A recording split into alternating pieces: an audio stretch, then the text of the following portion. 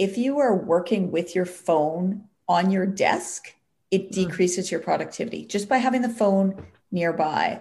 So now if I'm working, like when I'm working and sleeping, my phone is not in the same room as me, which has really, really changed things because, unfortunately, even the visual of the phone is a bit of a cue to pick it up and check it, right? So to just have it physically in another room has increased my productivity and improved my sleep.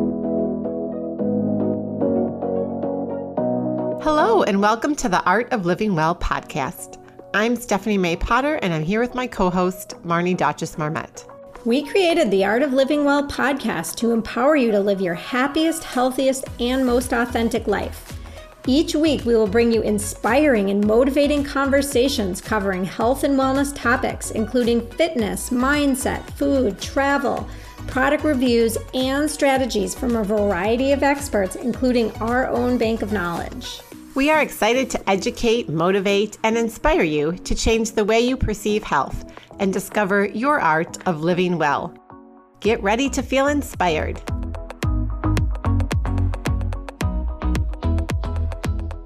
Hello, and welcome to episode 97 of the Art of Living Well podcast. Before we dive into our interview, it's just noticing that, it's officially fall outside. And while sometimes here in Minnesota, it feels like summer, the leaves are really starting to turn all these beautiful shades of red, orange, and yellow. I just love being outside in the fall. I know right around the corner is the fun, festive, and busy time of year coming up. Halloween hits and then Thanksgiving will be here. And before we know it, there's lots of social gatherings, holiday traditions, sweets, alcohol, family get-togethers, and that can continue all the way into the new year. So Stephanie and I are kicking off our 30-day Thrive During the Holiday Season program again. We created this amazing and supportive community last year, and we had such a wonderful group of women who absolutely rocked it during what can really be a challenging and stressful time of year to stay on track with health priorities. The start date for the group is November 8th, and it's 30 days, so it'll run all the way through December 10th. And don't really just take our word for it. Here's what a couple of our clients said from last year's program. I would recommend the 30-day Holiday Thrive program to anyone who wants help focusing on his or her wellness goals, whether it's nutrition, meal planning, exercise, meditation, self-care, and it's a very supportive environment. Another person said, support was super helpful. The group chat was so fun, and I really enjoyed seeing all the great things the other participants were doing. It was so inspiring. I loved the recipes, and I looked forward to them each week. The weekly check-in when I was able to participate was really helpful. I very much felt supported by Marnie and Stephanie. It was helpful to hear that they have the same struggles, and even though they are further along on their path to wellness, the work of eating right, sleeping, moving is a daily goal for all of us. So please consider joining our 30-day Thrive During the Holiday Season community. For more details on what this program entails, head over to our show notes or the link in the bio on our Instagram page, and we look forward to having you join us. And now we are thrilled to introduce today's guest, Stephanie Berryman. Stephanie is a passionate facilitator, coach, and speaker. She has been in the field of stress management and leadership development for 17 years, providing hands-on, practical support in stress management, relationship building, and leadership development training. This experience has inspired a deep passion for supporting people to reduce their stress, find a healthy life-work balance, and invest in themselves. Stephanie has written 3 Amazon bestsellers, including her most recent book, Working Well, 12 Strategies to Manage Your Stress and Increase Your Productivity, which we'll be chatting about quite a bit today. In her courses, keynote speeches, seminars, books, and articles, Stephanie shares her perspective about how to get through the tough stuff that life throws at you. She draws on her own experience to share how to make the most of your life in spite of challenges, how to build strong relationships, and how to cope with the inevitable stress and grief that is part of living well. Her mission is to support people to live more meaningful, connected, relaxed, and happier lives. What a great mission. In our conversation with Stephanie today, she gives us so many tips and strategies on how to change your mindset. And we talk about busyness and that does not equate success. We talk about how important it is to rest and recharge, and about how important it is to block time in your day to do the things you need to do, and just about the distractions in the world and what we can do to not be addicted to, social media and some of the other distractions that take away our focused, time. So we're working smarter and not harder. So let's dive into our conversation today with Stephanie Berryman.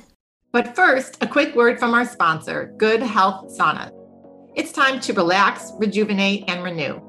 Everybody wants to feel better. Everybody wants to be healthy and happy.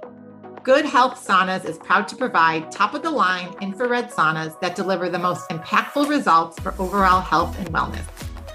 Infrared saunas produce penetrating heat to help you sweat and heal your body from the inside. Sweating on a regular basis can help you feel amazing. Numerous studies have been done to show the power of infrared sauna use to help you sweat. Health benefits of regular sauna use may include detoxification, immune system support, muscle repair, chronic pain relief, relaxation, deeper sleep, and so much more. There are a lot of reasons people buy Good Health Sauna. I just recently bought one at the Minnesota State Fair, and I am loving it so far.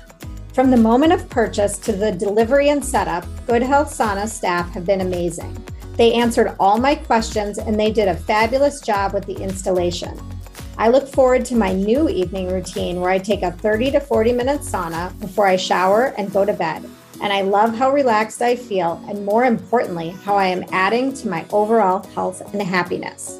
And best of all, it's a great way to remove toxins from my body daily.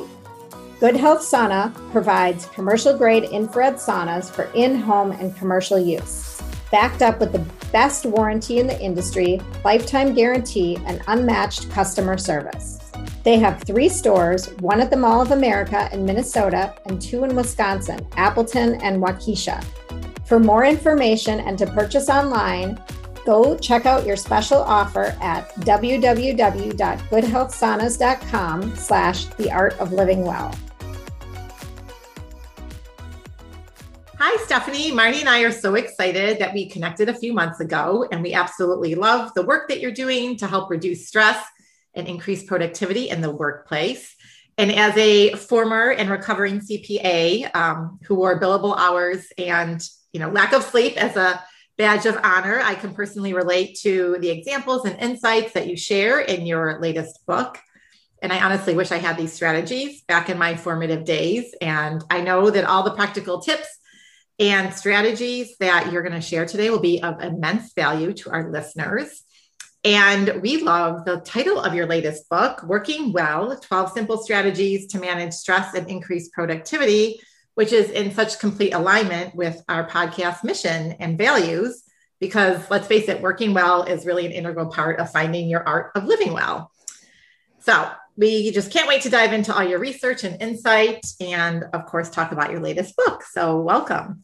Well, thanks so much for having me. I am thrilled to be talking to you. And, you both do such amazing work too. And I'm excited to be listening to your podcast now. Thank you. Yeah. So Stephanie, everyone has a story, and we would love for you to share your journey of how you became a professional leadership consultant and coach who has impacted thousands of people around the world to deal with stress and increase their productivity. Sure. Yeah. Well, I think, I came to it the way many people come to it because I really needed it.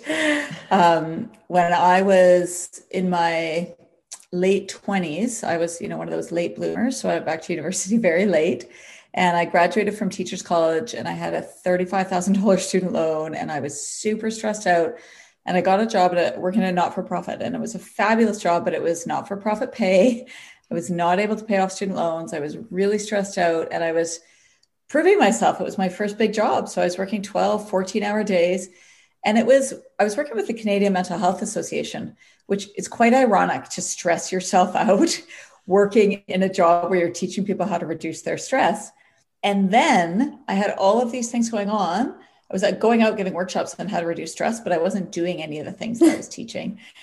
And then my uncle called me, and my mom had been living in Mexico, and he said, something is really wrong with your mom, and I'm going to send her to you. She's your problem now. You need to deal with this. So my mom showed up in Vancouver, and my mom is like a world traveler, and she came out of customs without her luggage. And I was like, whoa, something is very wrong here. And it took us probably 3 or 4 months, but we got the diagnosis of Alzheimer's. Aww. So I went from having this incredibly stressful job, being really stressed out and broke. I was single. I was in that place of just tough stuff. And then I was also the primary caregiver for my mom, who was living with Alzheimer's, which was just heartbreaking. And I thought to myself, if I don't start taking care of myself and doing all the things that I've been teaching other people to do, this is all going to come apart because I'm not going to be well. And, having worked in mental health, I saw what stress did to people, and I saw the mental illnesses that people got, and I heard their stories. So I began to get very, very good at my own self-care. And I stopped seeing it as selfish, and I started seeing it as something that I had to do for my mom and something I had to do I had 12 staff working for me. So I was like, I need to model this for them, and I need to do this so that I'm a good manager for them. And it totally changed my life, right? I was like, I don't have time to exercise. And I was like, actually, I can ride my bike to work, right? Like I started to build things in. It's like, I don't have time to see my friends. It's like, actually, if I don't see my friends, I'm going to lose it. So I really started to build it in. And then, that was kind of 3 or 4 years of incredible stress, right? My mom eventually passed away. It was a very difficult time. And, during those challenging times, you start to think like, what do I want to do with my life? My mom got Alzheimer's when she was 59. Alzheimer's when she was 55. She passed away when she was 59. And I was like, okay, oh, wow. I really want to do what I want to do and what I'm passionate about. And that is helping other people live lives that are really, in congruence with who they are and what they want, and helping people manage their own stress so that they're not in this situation and they get to live good lives, no matter how long life is. So I went back to school and I did my master's in leadership. And then I kind of transitioned into this, wonderful business that I've had where I really get to coach people and help people manage their stress, reduce their stress, and then be really effective and productive at work so that they can have time and energy for their lives, and I also coach people around strengthening their relationships because I realize how important that is. Oh, I love your story. I mean, you've gone through all these really hard challenges in life, but that clearly was like part of your path and your journey. And now you're living what you're coaching, right? Absolutely. Like and I actually love that. And I'm sure that you two probably feel this as well. It's like, no, I have to do this because I teach it and I coach it. So I better be living it. It's the best reason ever to look after myself and keep my stress in check and be, really effective and productive. Absolutely. So I'm wondering if we can dive into a topic that I know our listeners will be very interested in hearing more about. And it's, how do you find more time in your day and become more productive? I know people are always commenting on how busy they are, how stressed and busy they are. And, busy isn't necessarily productivity, or is it necessarily a good thing, right? Unless it's like, I don't know. What are your thoughts on this? I know you nailed it, Marnie. Like, busy isn't a good thing. Busy does not equal productive. Busy actually means we've taken on too much or we're not managing it well. And, Stephanie, I think you said it really well at the beginning. We wear that busy as a status symbol and this, pride of like, I must be doing really well if I'm super overwhelmed and stressed out and busy. That must mean that things are going well in my life. And that's one of the first things that I coach people on and talk to people about is changing that mindset to know that busy does not equal successful. Busy actually means there's a time management and an energy management problem. And when you start to shift that mindset, because I think we strive to be busy, right? We've all been raised to work really hard and go, and see that as success. So it takes some time to shift that. But once we shift it, and for me, when I realized, no, if I'm busy, it means I'm stressed out, I'm overwhelmed, I'm not a great mom, I'm, feeling a bit frantic and all over the place, which means I'm not as great at work as I want to be.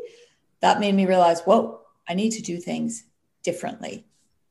So that is one of the very first things that I coach people on is how do you shift to go success means that I own my time, I own my schedule, and I have energy at the end of my day.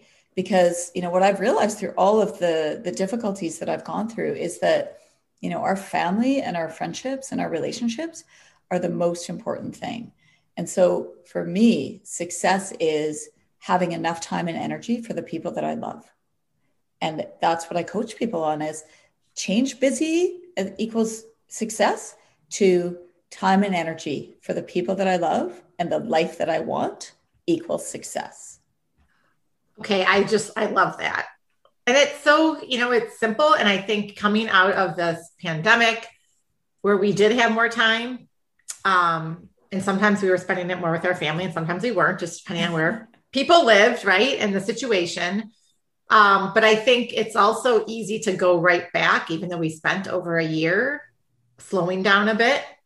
A lot of us, including myself, are kind of right back into the rat race very quickly. And so I love at some point to talk a little bit about that too, because I think some of us have seen shifts, but then we haven't maybe incorporated them long-term into our life. But at the end of the day, like the relationships we have and spending time with family and friends, really, I love what you said. That's success, right?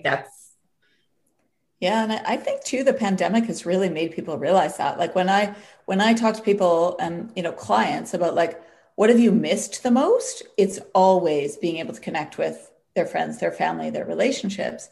And also I've had a lot of clients who have gone through big shifts, like the big, like, yeah, I don't like this job. I'm out of here. Life is too short.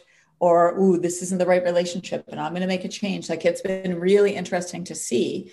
And I think it makes sense, right? We've really realized like life is uncertain, and time is not a given. And so let's get really clear about what we're doing with our time. And it's so precious, right? Yes. Like I feel like, going back to that idea of being busy, like one of the things that I think I've learned in these past few years is that I really do want to fill my time with the things that I want to do and the things that I care about and I'm passionate about and I love. And obviously you can't do that necessarily 24/7, but I don't want to just be busy to be busy anymore, just to not have a free block in my calendar. Because I do think there are people that are afraid to have that time that's open, like, oh my gosh, there must be something wrong with me because I don't have any plans or I have an evening free or whatever it is. And I think it's so healthy to have that open time. And, unfortunately, we live, I think, in a culture that's just this like, it's just all about productivity, and be busy and go, go, go. And, having experienced different cultures, I've realized this isn't, North America doesn't really have it sorted, right? Like having just lived in Australia for a couple of years, like when there is a holiday, nobody works. Like no one is going to call you on a holiday. If you've told someone that you've booked a week-long vacation, nobody emails you. Nobody calls you. It's like, yes, that's the way it should be. And they've got that figured out. And that's, honestly, that's also one of the other things I coach my clients to do. Is like when your work day is done at 5:00, you are done and you are in rest and recharge mode.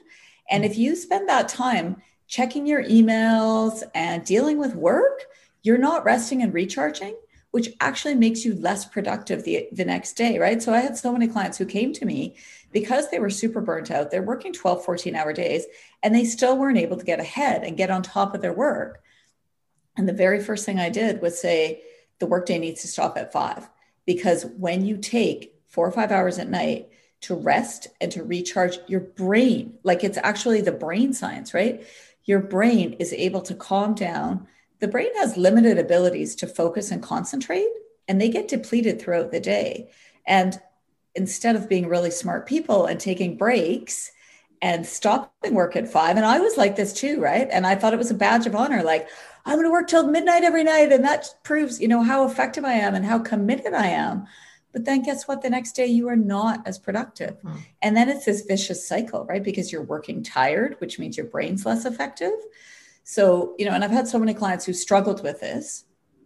And, what I say is like, you need to set something up so that you have to stop work, right? So it's, maybe you have to go meet a friend, or I had one client who's like, I've always wanted to take pottery. I'm going to take a pottery class that starts at 6, right? So it's like figuring out if you feel like it's too hard to do, creating something that's going to force you to stop work and force you to recharge. Because when you recharge and you relax, you're so much more productive the next day. And when you get good sleep, you're so much more productive the next day. I had so many clients coming to me because they couldn't sleep enough, because they're like, no, I have to work till midnight. And then I get up at 6 and I can't get enough sleep. And it's like, well, we got to change that, because sleep is to your brain, sleep is the magic thing that makes your brain work, right? And when your brain is working more effectively, you're way more productive with way less effort. Absolutely. I mean, I can only think the number of hours that I stayed awake to work. I was probably getting like 20% of the work done that I should have been in, all those hours. Yeah. I mean, the research says that your productivity falls off a cliff after working 40 hours a week. It just totally drops.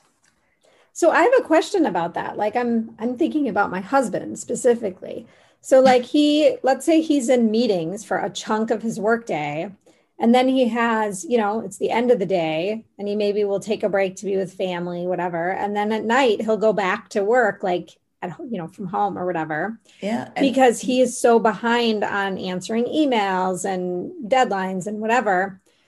So how does one become more productive? What do you suggest for people that are so constantly in a backlog, I guess? Yes. And, part of his challenge, or part of everyone's challenge, is meetings, because you can't get your work done when you're in meetings. Right. And so one of the things that I tell people to do is to block the first hour of their day. Because if you block that first hour of your day, you refuse to take meetings, that first hour is your most productive time. Your brain is fresh. You've got still good ability to focus and to concentrate, and you can get so much more done in the first hour of your day than if you try and do that between 9 and 11 at night or whatever, right? So that's the first thing I do. And the other thing that I do, and clients are like, I can't say no to meetings. And I'm like, actually, you can. You need to ask when someone invites you to a meeting, you need to ask them what the agenda is and what your specific role in that meeting is, to clarify whether you need to be there or not. And I think, especially with having to work from home and having to work online, we've amped up the number of meetings. And often I hear clients, they're like, I've invited everyone because I just want to make sure that they're all included but it's like, to really ask the question, do you need me at this meeting? Am I a decision maker? What's my role in this meeting? Or is this something that you can just send me a summary of, right? Because that frees up a bit of time during the day. And it's also often people invite you to a meeting because they want to include you, but they don't necessarily need you there. So for them, it's freeing as well, right? When you ask those questions. And the other thing that I really say to clients is to take breaks every 90 minutes. And this is based on research by Tony Schwartz, who wrote a fabulous book called The Way We're Working Isn't Working. And what they found is that our energy cycles we can go for about 90 minutes, and then we need a break to recharge. And so if you even just take a quick 10-minute break, and, I used this while I was writing my book. Again, it's such good incentive. You have to do the stuff you're telling everyone to do. And I wrote that book. I wrote that book in 6 months while I was working full time and parenting full time. And it was because I booked the first hour of my day when my brain was fresh to do the writing. And I took breaks every 90 minutes. It was a total game changer for my productivity. And it's amazing how much fresher your brain is when you can give it some breaks.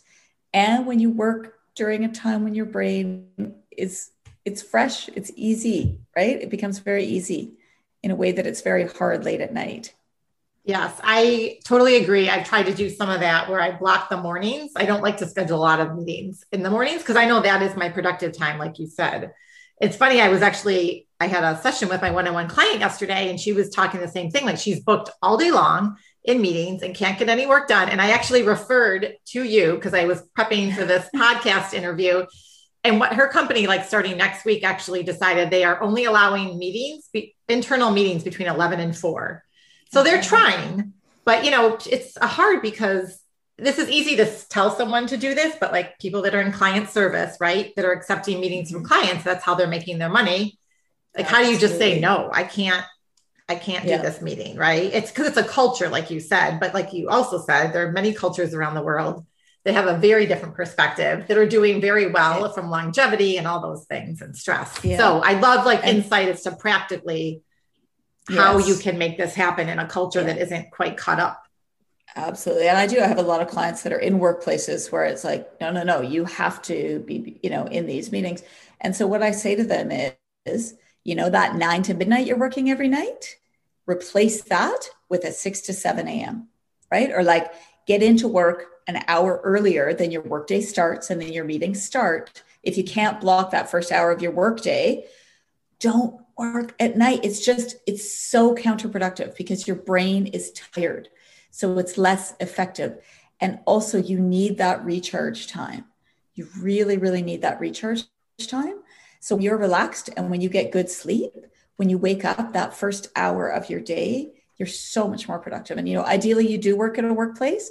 You can present this research and say, hey, this is the reason I'm blocking the first hour of my day. And I know there are people that are just, unfortunately, the workplaces haven't caught up to the neuroscience and the research of what's actually making people most effective. So in those cases, I just say to my clients, like, stop working at night and start working in your morning because you're going to be way more effective. And honestly, the clients have done, I have one client, she just laughed because she's like, no, I'm a night owl and this is my time. And, I work till midnight or 1. And I used to be like that too, 100%. I was like, the only time I can write or be productive starts at about 10 p.m. That was me, 100%. And it does take probably a week or 2 to switch over, but she was laughing at herself and at how resistant she was to me because she was like, I'm easily getting twice as much done in that hour in the morning as I was during 3 or 4 hours at night.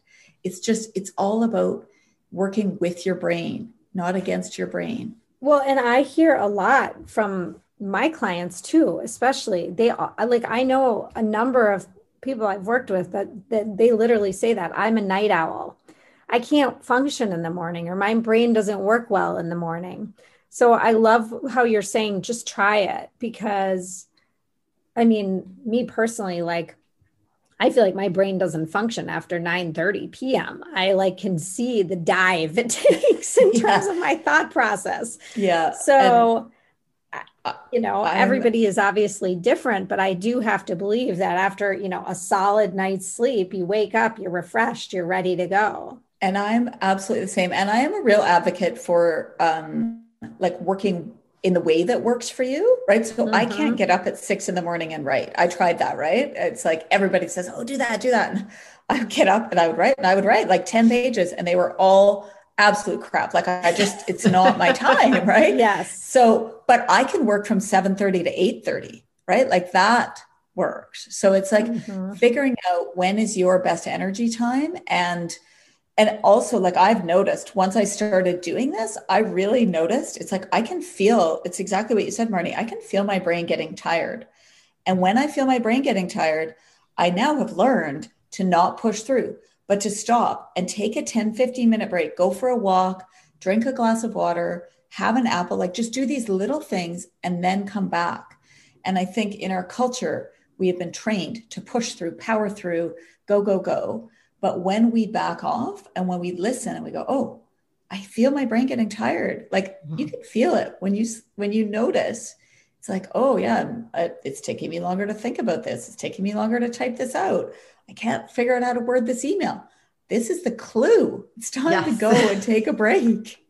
Well, and speaking of that, I wanted to clarify one thing you said earlier. You mentioned taking 90, after 90 minutes of work, taking a break. What is your suggested amount of time?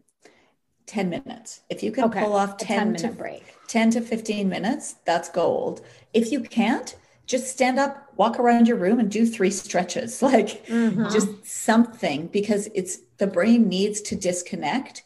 And 10 minutes is enough time that it actually recharges your powers of focus and concentration. And but here's the thing about breaks. And I had to learn this myself, and I've had to train my clients to do this too. A true break means you're not on a screen. Yeah. So many people are like, oh, great, I'm going to take a break and go on social media. That is not a break for your brain. So I love going for walks. That's my break, because it's also good for your body, right? To get your body moving. So if you can just, even if it's miserable weather, obviously right now it's beautiful out and it's great to go for a quick walk, but even in the miserable weather, I would go out and just walk and move my body, because it's also, I also would find, and the research backs this up, especially when I was writing, if I was taking it, if I was working on something, it's really hard and I couldn't quite get it, I'd go for a break and I go for my walk and I come back and I'd be like, even on the walk, I'd be like, aha, I know exactly what to do now. I know how to deal with this, right? And the research has found that 60% of the time we work out a problem through our conscious mind, right? We go through the really tough process. Okay, I'm gonna do it this way, I'm gonna do it that way. 40% of the time, our subconscious can take over and sort it out. But that means we have to give ourselves breaks to let the subconscious take over, right? If we're constantly in the working hard in the conscious mind, we never get that shortcut where the subconscious just works it out for us. Yes. And I think when you are in those periods where you're trying to figure out a problem, like where you're working, disconnecting without the screen, or even if you're going on a walk, don't bring your phone with you, so you're not distracted by texts and emails, or even putting on a podcast, which of course we love to do too, because you're just sitting with your thoughts, and then it allows that your mind time to, like, maybe some of the chatter clears, and then you can think more clearly and come up with that new creative idea or whatever it is that you're struggling with. Absolutely. And I think it's, you've touched on something so key, right? Which is that we never actually just let our brains be quiet and relax, right? Because there's a text coming in, or there's something to look at on social media, or there's a podcast, there's always something to do. And because we live in a culture that really values doing, we don't just relax and, do nothing and think about nothing and just go for a walk and look at the trees, or, breathe in the fresh air. And that's what's really, really good for our brains, is that do nothing in that quiet space. And that's what actually helps us be more productive, ironically. Well, and it's funny because I always say I do my best thinking in the shower, and it's because no one can get to me. Like there's no one that can reach me. Because even on a walk, I do a wonderful thinking on walks too, but there's neighbors I run into, or my phone may ring or my watch, or, there are some distractions, and I love the time of the walks, but the shower is like me all alone. Nobody can get to me. So, and that's what we need to create more of in our lives, though, is that nobody can get to me time. Yes. Yes. Just disconnection from the world.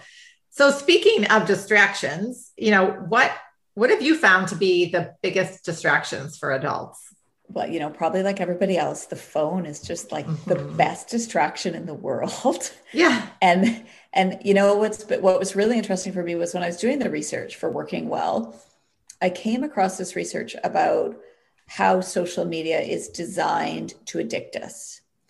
And that really changed my relationship with social media, because I realized that I was addicted, and that, the reason I was addicted was because all of the sites are designed to increase your dopamine, right? Which gets you addicted. And so for me, I was like, oh, I need to do things differently, right? So I actually removed the apps from my phone. And I've realized that when I'm looking at it on my computer, right? If I go onto Facebook to do some work stuff on my computer, I don't scroll the same way. I don't get sucked in the same way. So that was a big shift for me. And it was hard. It was really hard to make that change. I was addicted. I wanted to go in and see the likes and to see the comments and to engage with people. But when I was able to do it on my computer from a place of like, no, this is work, and I'm setting my time limit of half an hour to do this work, it totally changed my relationship with it.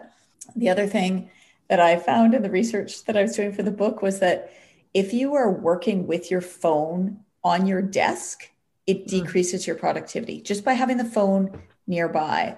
So now if I'm working, when I'm working and sleeping, my phone is not in the same room as me, which has really, really changed things because, unfortunately, even the visual of the phone is a bit of a cue to pick it up and check it, right? So to just have it physically in another room has increased my productivity and improved my sleep. So I really encourage people to do that. The other thing that has popped up as, a huge time suck is task switching. So, this great study they did it through one of the bigger universities. I can't remember which one it was right now.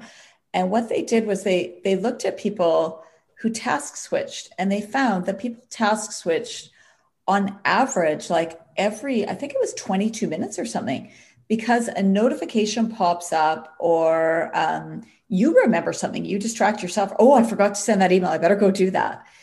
And here's what's fascinating is that you think, oh, I'll just go send the email and then I'll go right back to that presentation I was working on. Nope. They found it takes 25 minutes to get back to your original task. So task switching actually sucks up to 2 hours every single day because you're either getting distracted by something external, right? A notification pops up and you go deal with that, or you have your own internal distraction where you're like, oh, I forgot to do that. And then off you go. And the other thing they found, which I certainly could relate to, is they did, that NASA stress scale. Your stress is off the roof when you're getting interrupted and when you're having to switch tasks. And I definitely find this, if I'm like trying to get work done and my kids are like, yelling at me or asking me things, or, my husband's like, I need you to do this right now. It's like, I'm so stressed. Whereas if I'm spending an hour working and my door is closed and nobody's talking to me, I'm not stressed at all. It's fabulous. I love it. So I've really, really, with my clients, I say like, people in offices are so keen on open door time. I'm like, you need to schedule yourself some closed door time. And that closed door time needs to include turning off your notifications, putting your phone in another room, and having 1 hour of really focused time, because you will get 3 times as much done and you'll be way less stressed out. So really the interruptions, I think, is such a huge time suck. Yes, I completely agree. And you just feel you're happier when you get that work done and you're less stressed, like you said. And it's only 1 hour. We're not saying like lock yourself in your office for 8 hours a day or anything like that.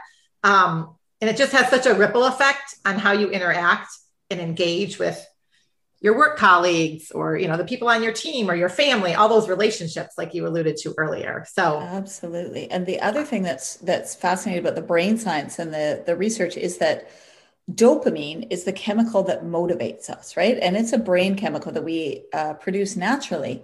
And one of the biggest things that produces dopamine is getting stuff done. So when we're constantly being interrupted, we don't get stuff done, and then we don't have more dopamine.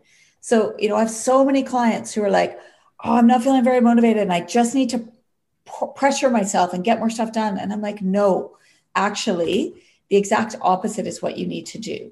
So if you're having trouble feeling motivated or you're having trouble getting stuff done, there's really easy like brain hacks that you can do, right? The first is usually if we don't want to do something, or we're not feeling motivated, it's because we're focusing on the pain of doing it and, the difficulty of doing it. And the brain is hardwired to avoid pain, but the brain is also hardwired to seek potential reward. And what they found is that our dopamine spikes when we're thinking about reward. So if you've got something that you're reluctant to do, think about and associate the potential reward of getting it done, right? So you've got this big presentation, it's hanging over you, you don't want to do it.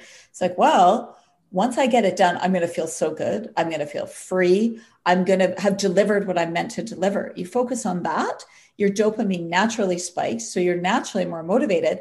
And then when you get it done, you get another huge rush of dopamine, which means you're more motivated to get the next thing done. It's so interesting. Also, you mentioned, I think you called it task switching. Mm-hmm. And I used to pride myself on being a multitasker. And I used to be like, oh, I'm the greatest multitasker and I can do this and I can do that. And in the last few years, I've really realized that I accomplish so much more when I focus on one task instead of focusing on 5 tasks at once. And I can even tell a difference in my stress level. And like you mentioned, the interruptions with the kids and the cell phones. And I definitely have my cell phone on my desk next to my computer when I'm working, and a text will pop up and someone will ask me a question or whatever. And it definitely will pull me out of whatever I'm doing and into that. And then that may send me off to go do something else. And then, it's like this spiral, and maybe I won't get back to that task that I was initially setting out to do for 30 minutes. So I'm going to try what you're saying, try and, put my phone in a drawer or somewhere where I can't see it, when I'm doing that really focused work. Yeah. And if you do it, because it's hard, right? And I have struggled with like, what do you mean I'm not going to have my phone with me, or what, and same thing, my clients have really been like, I need it there. And I'm like, you don't. For 1 hour, you absolutely don't. Yeah. And you'll notice how much more productive you are. But here's the thing, and this happens to all of us. When it's not there, we're like, maybe I should just go out and check it. Like, you have to actually retrain your brain, right? Yes. And, on the note too of what you were saying about multitasking, again, we live in a culture that values multitasking and thinks that this is great, that you can multitask. And when I read David Rock has this fabulous book called Your Brain at Work. So it's all about the neuroscience. It's a bit of it was a hard read. I'm not saying that was an easy read, but one of the things that they found in there is Harold Pashler did this study, and he found that when we multitask, it takes our intelligence level from that of a Harvard MBA to that of an 8-year-old.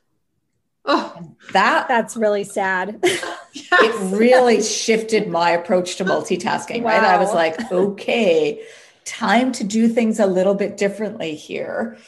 And again, like, I think in workplaces too, there's all this pressure to like work long hours, don't take breaks, multitask, because we think that's the way to be most productive. And we think that that's showing the most commitment to work. So, I've had to educate my clients, and I've had to ask my clients to educate their colleagues, right? So I say to them, like, when you tell people that you're scheduling that first hour of your day to not be interrupted, tell them why. When you're closing your door, tell them why. Explain the research, explain how it makes you more productive. And honestly, within 2 weeks, people are so much more productive that I've had their managers call me and say, can you please come and teach all of my staff this?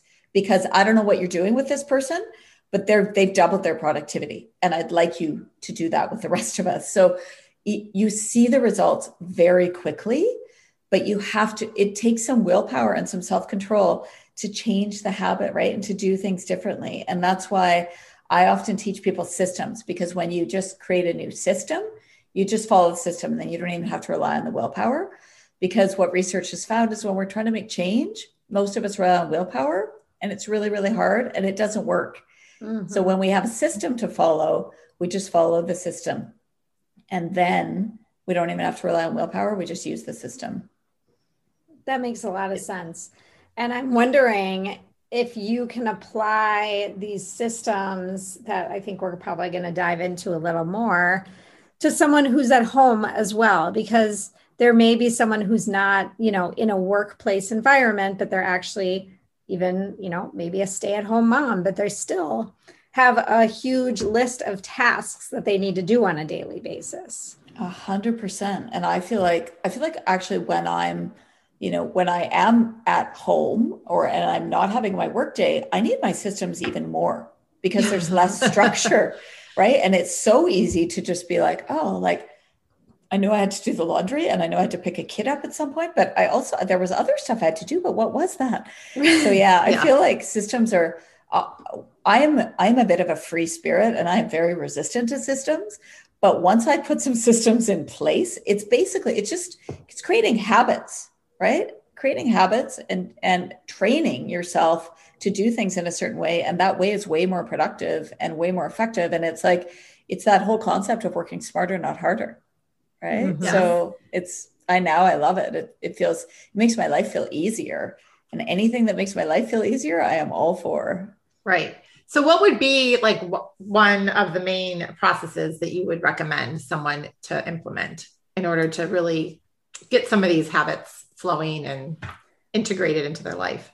Yeah. So if you can schedule that first hour of your day, right, and have it be the first productive hour of your day, right? We've talked about this, right? When you know your brain is working and functioning. So for some people, that is like 5:30 to 6:30. That's their optimal time. So here's the system that I teach a lot of my clients, right? Is you start your day with 15 minutes of meditation. So it's not, you don't get straight into it. You give your brain that quiet time. And there's lots of really good meditation apps. I really love Insight Timer because they have tons of free meditations and there's lots of different options. I also really love Calm. Those are my two that I kind of go to. I've also got a meditation that I do for people as well. But if you can start your day in a calm, happy, positive mind state, you are going to be naturally 31% more productive. The research has proven this. So what I have clients do is I'm like, you start your day meditating. You don't start your day checking your phone. You don't start your day dealing with text. You start your day meditating.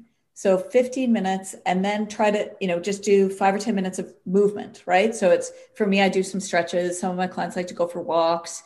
So if I've got the kids, sometimes we'll do a little dance party, right? Just something that gets the body moving. So that's the way you begin the day, really, which is giving your mind what it needs and giving your body what it needs. Mm-hmm. And then that first hour of your time, you identify before you do that time what your priorities are. So I ask my clients to identify their top 3 priorities every day. So at the beginning of that hour, you're identifying your top 3 priorities, and that's what you're working on. Not like, oh, what am I going to do today? It's like, no, you know exactly what those top 3 priorities are. And that's what the hour is for, because that's your most productive time. That's when your brain is your most focused.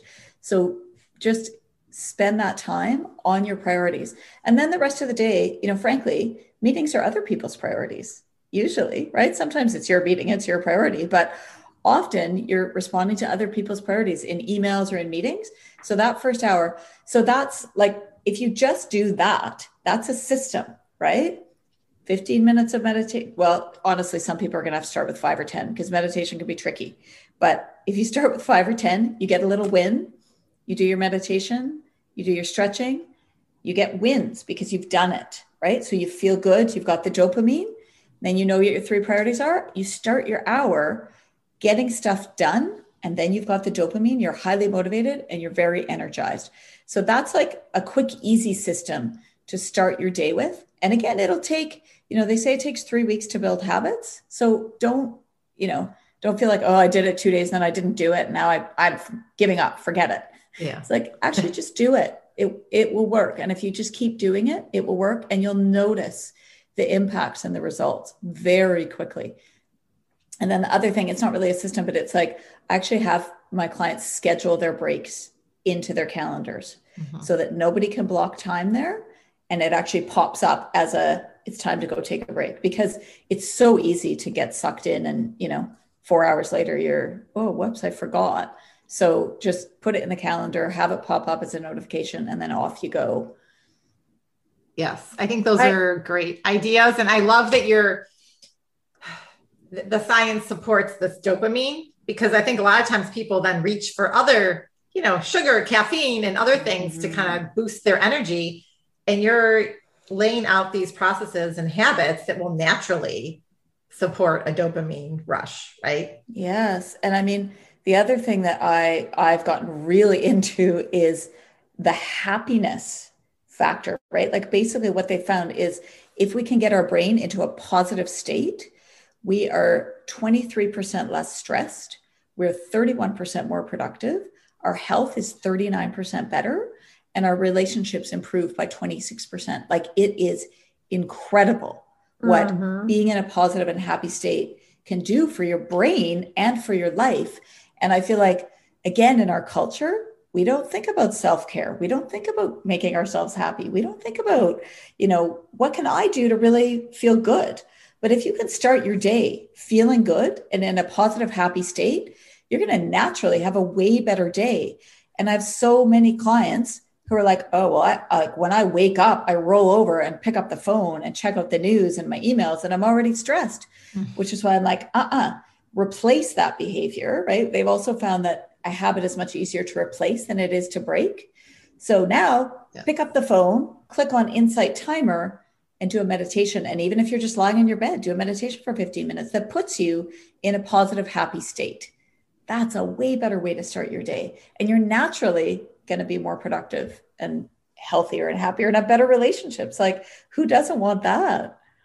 Absolutely. And I mean, I couldn't agree more with what you're saying. And Stephanie and I talk a lot about morning routines, which is very similar to what you're setting up, is basically a type of a morning routine. And I think that it's important for our listeners to understand that they can tailor this morning routine to what works for them. You know, maybe they want to do a 30-minute workout, or, you know, there's different ways to kind of set it up. But the important thing being, you know, you're not getting on your technology right away. You're doing something for your own self-care to set the tone of the day so that you feel like you're energized.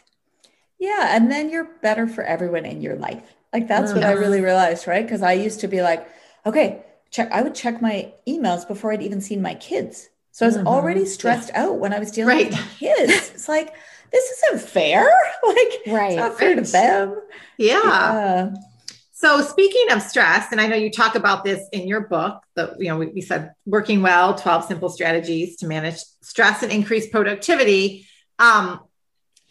In your research and what you found and working with your clients, like, what are the biggest sources of workplace stress, workplace, and also just life stress in general? I think the biggest one right now is just juggling too many things, right? That is, it's a huge source of stress because it creates that task switching, right? And, you know, the reality is that people have too many demands on them and too much pressure.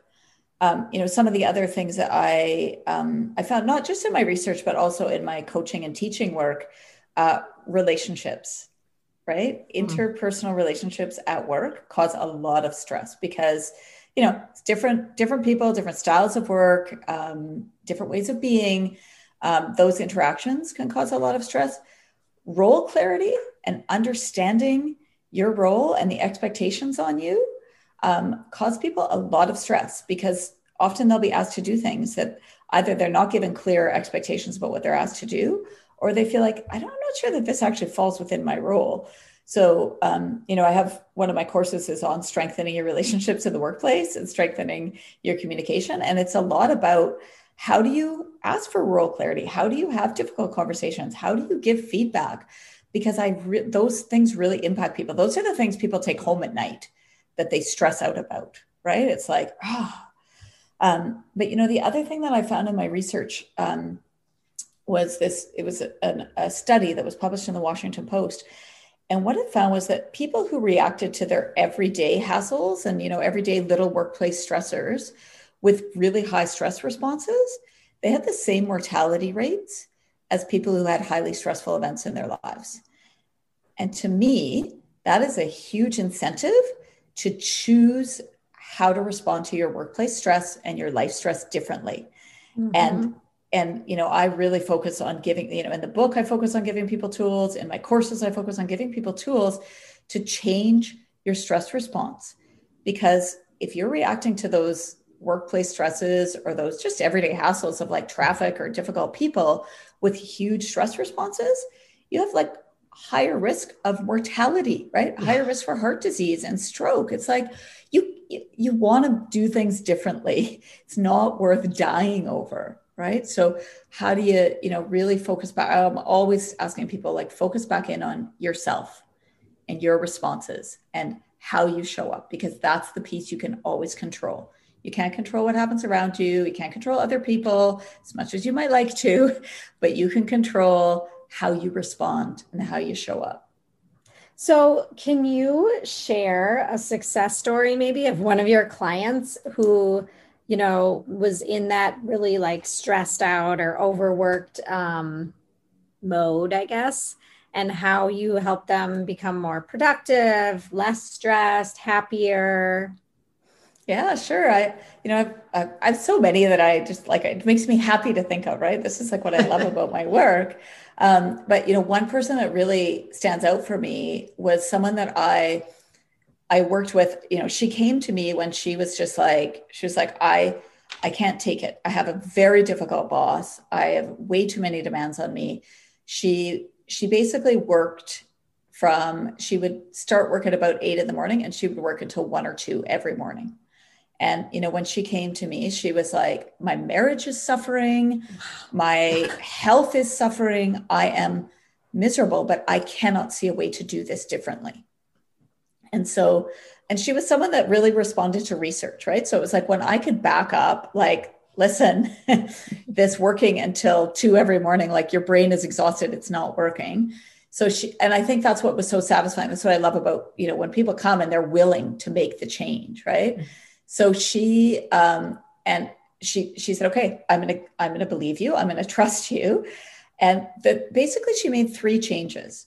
The first thing that she did was she booked dinner with her husband every night at 6. She was like, she said, because my husband works really late at night too. We both love our work and we're passionate, but she booked dinner with her husband every night at 6. And so she could not work past 6 and he could not work past 6. So that improved their relationship. And they did stuff together in the evening that was relaxing and enjoyable. They both liked to run. So they actually started training for a marathon. So it was like she was getting back to some of the things that she loved. The other thing that she did was she did my 1 hour every morning. And she said that changed her work life. Like she was like, the reason I had to work till 1 or 2 every night was because I could never get work done during the day because I had all these meetings and all this stuff going on. But in that 1 hour every morning, I got so much more done. And then she also scheduled the breaks. So these are little things, right? These are not big things, but they made a huge difference to her life and to her marriage, which to me was the most important thing. I was like, I don't care if you have to get a different job or go on stress leave, but you love your husband. Well, let's get this back on track. And the other thing that I actually did, I worked with her a fair bit on, was setting boundaries with her very difficult and demanding boss, and giving feedback and standing up for herself, because those things are really important and they're really hard to do, but they're really important. And so she was able, within probably about a month, she was able to have very different kinds of conversation with her manager to say, no, actually, that's unrealistic. I'm not able to take that on right now. Or if you want me to take that on, I need to do something. I need to give you something back. So I think that that's another key piece that's more of a coaching piece, right? Is like giving people the tools to have those conversations. And, I go through it a fair bit in the book about giving feedback and setting boundaries. And I think that's a really, really important element of working well. Yes. I think I love all these suggestions because they're free, right? Stephanie, you're not telling people to go like outsource all the things that are, keeping them stressed about their house or whatever. It's like, no, take control of your schedule and your life, which will then have a ripple effect on your happiness and how you interact and just everything, right? It's like keeping yourself, that the self-care is not selfish because it really is then bringing your best self forward for everyone else that you interact with, which is awesome. And I know we talked a little bit about your book, but maybe you want to spend just a couple minutes, let's just sharing how it's structured and what drove you to write it. And you wrote it very quickly, you said, because you had all these processes in place and productivity tips. But I love how it's laid out, each of these chapters, and just that there's lots of thought-provoking questions at the end of each chapter to get you thinking, and then tips and strategies that you can implement. So if you just want to share a little bit about that. Thanks. Sure. Yeah. I mean, I mainly wrote it because I can't coach everyone, right? And not everyone can afford coaching. And I just I was seeing the impacts that I was having in the coaching and the teaching. And I was having so many people say like, is there anything else? So I thought I'd love to be able to really kind of walk people through everything that I teach and my process of it around coaching. So yeah, it is. Each chapter is, really an area of focus, right? So one is, one is on taking action to reduce your stress and, taking personal responsibility, or, one is on like having difficult conversations and all the tools that you need for that. But as you say, I do really want people to have that kind of coaching experience. So it's like, that's why I have all those questions, So basically, I use a lot of stories because I think that's how we learn and that's how it's most interesting for us, right? So I share a lot of stories from my coaching clients and from, some of my teaching to kind of illustrate the points. But then I give people quite specific strategies. And even, like in my how to give feedback, I teach that feedback model, right? So that people can use it. And then at the end, I really ask people like some questions to help them take action, because what research has found too is that one of the biggest reasons that we take action is we've had an insight that makes us want to take action or makes us want to make a change. So that's why I ask those questions, is to help people generate some of the insights that will help them take action. And then I obviously lay out very specific action steps that people can take to be able to see their results. And it's a fun book, I think. Like it's kind of this fun combination of like my life and my struggles, and then also, people that I've helped and the stories, and then also like actions. I think it's super fun. I've read a lot of these similar types books that haven't really resonated with me always, but like you said, just the way that it's laid out and the stories, I'm a big fan of personal stories as well. Cause I think it's like, oh, that person has something similar to what I'm dealing with right now, and look how they were able to solve it. So I think it's a great book. Highly recommend that if this topic piques your interest, or if you're at all stressed, or if you want more hours in your day, which I think most of us do, to go out and buy Stephanie's latest book. And I know, Stephanie, you've already peppered in so many different like practical tips and strategies throughout this conversation. But, if there's someone out there that's feeling like, oh my gosh, so overwhelmed with stress and productivity, where should someone start? Like, what's just like one or two things they could do, maybe even today or tomorrow? Yeah, well, start with taking breaks. So start with noticing that your brain is tired. That's the first piece. Most of us, we're just go, go, go. We don't even notice, but stop powering through. Notice that your brain is tired and fight the instinct to push through and go and take a break, because it changes things. You're going to feel more energized and you're going to be more productive. So that is such a huge one. The other thing that I teach my clients to do is box breathing, it's very, very simple, but it's just, basically you breathe in for 4 seconds, you hold your breath for 4 seconds, you breathe out for 4 seconds, you hold your breath for 4 seconds. Even if you just do that for a couple of minutes, it really decreases the stress response, right? Because you're getting deep oxygen to your brain. It's settling the entire nervous system down. So it's a quick, easy thing to do. But honestly, Stephanie, I feel like, when people are super stressed out and overwhelmed, they need to do a bit of a reset. They need to stop. Like that's the first piece. It's just, and when you're stressed and overwhelmed, you're going, going, going. But what I usually say to my clients is like, we need to spend the first hour looking at the sources of your stress and really digging deep down. So not just, I have too much work to do. Well, why do you have too much work to do? Because I can't say no to my boss. Okay, well, then we need to have a different conversation, right? So stop, identify what's stressing you out, identify the source of that stress, and then also identify the impact that stress is having on you and the impact it's having on the people in your life that you care about, because that's a huge motivation to make a change. And once you know what the source of the stress is, it's a lot easier to make that change. So of course, there's little things like taking breaks or box breathing or scheduling that hour in, but you need to first slow down, figure out what are the sources of the stress, what's the impact, and how do you need to approach it? I think that's really important.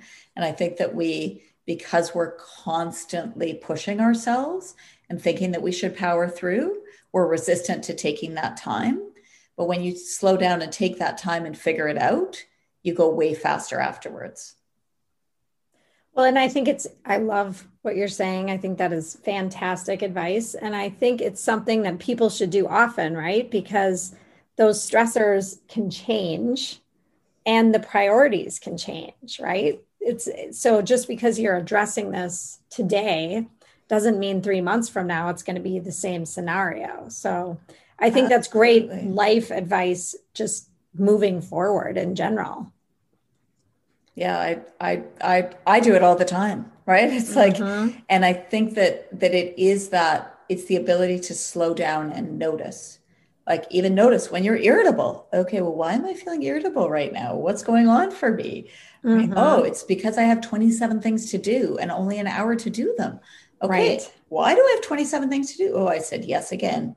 I did that. I always say yes, like whatever it is, right? Just identifying that source so that you can make a change at the source makes a huge difference. Well, Stephanie, this has been amazing, and you have given our listeners and both of us so much great advice. And I highly recommend that everybody goes out and buys your book.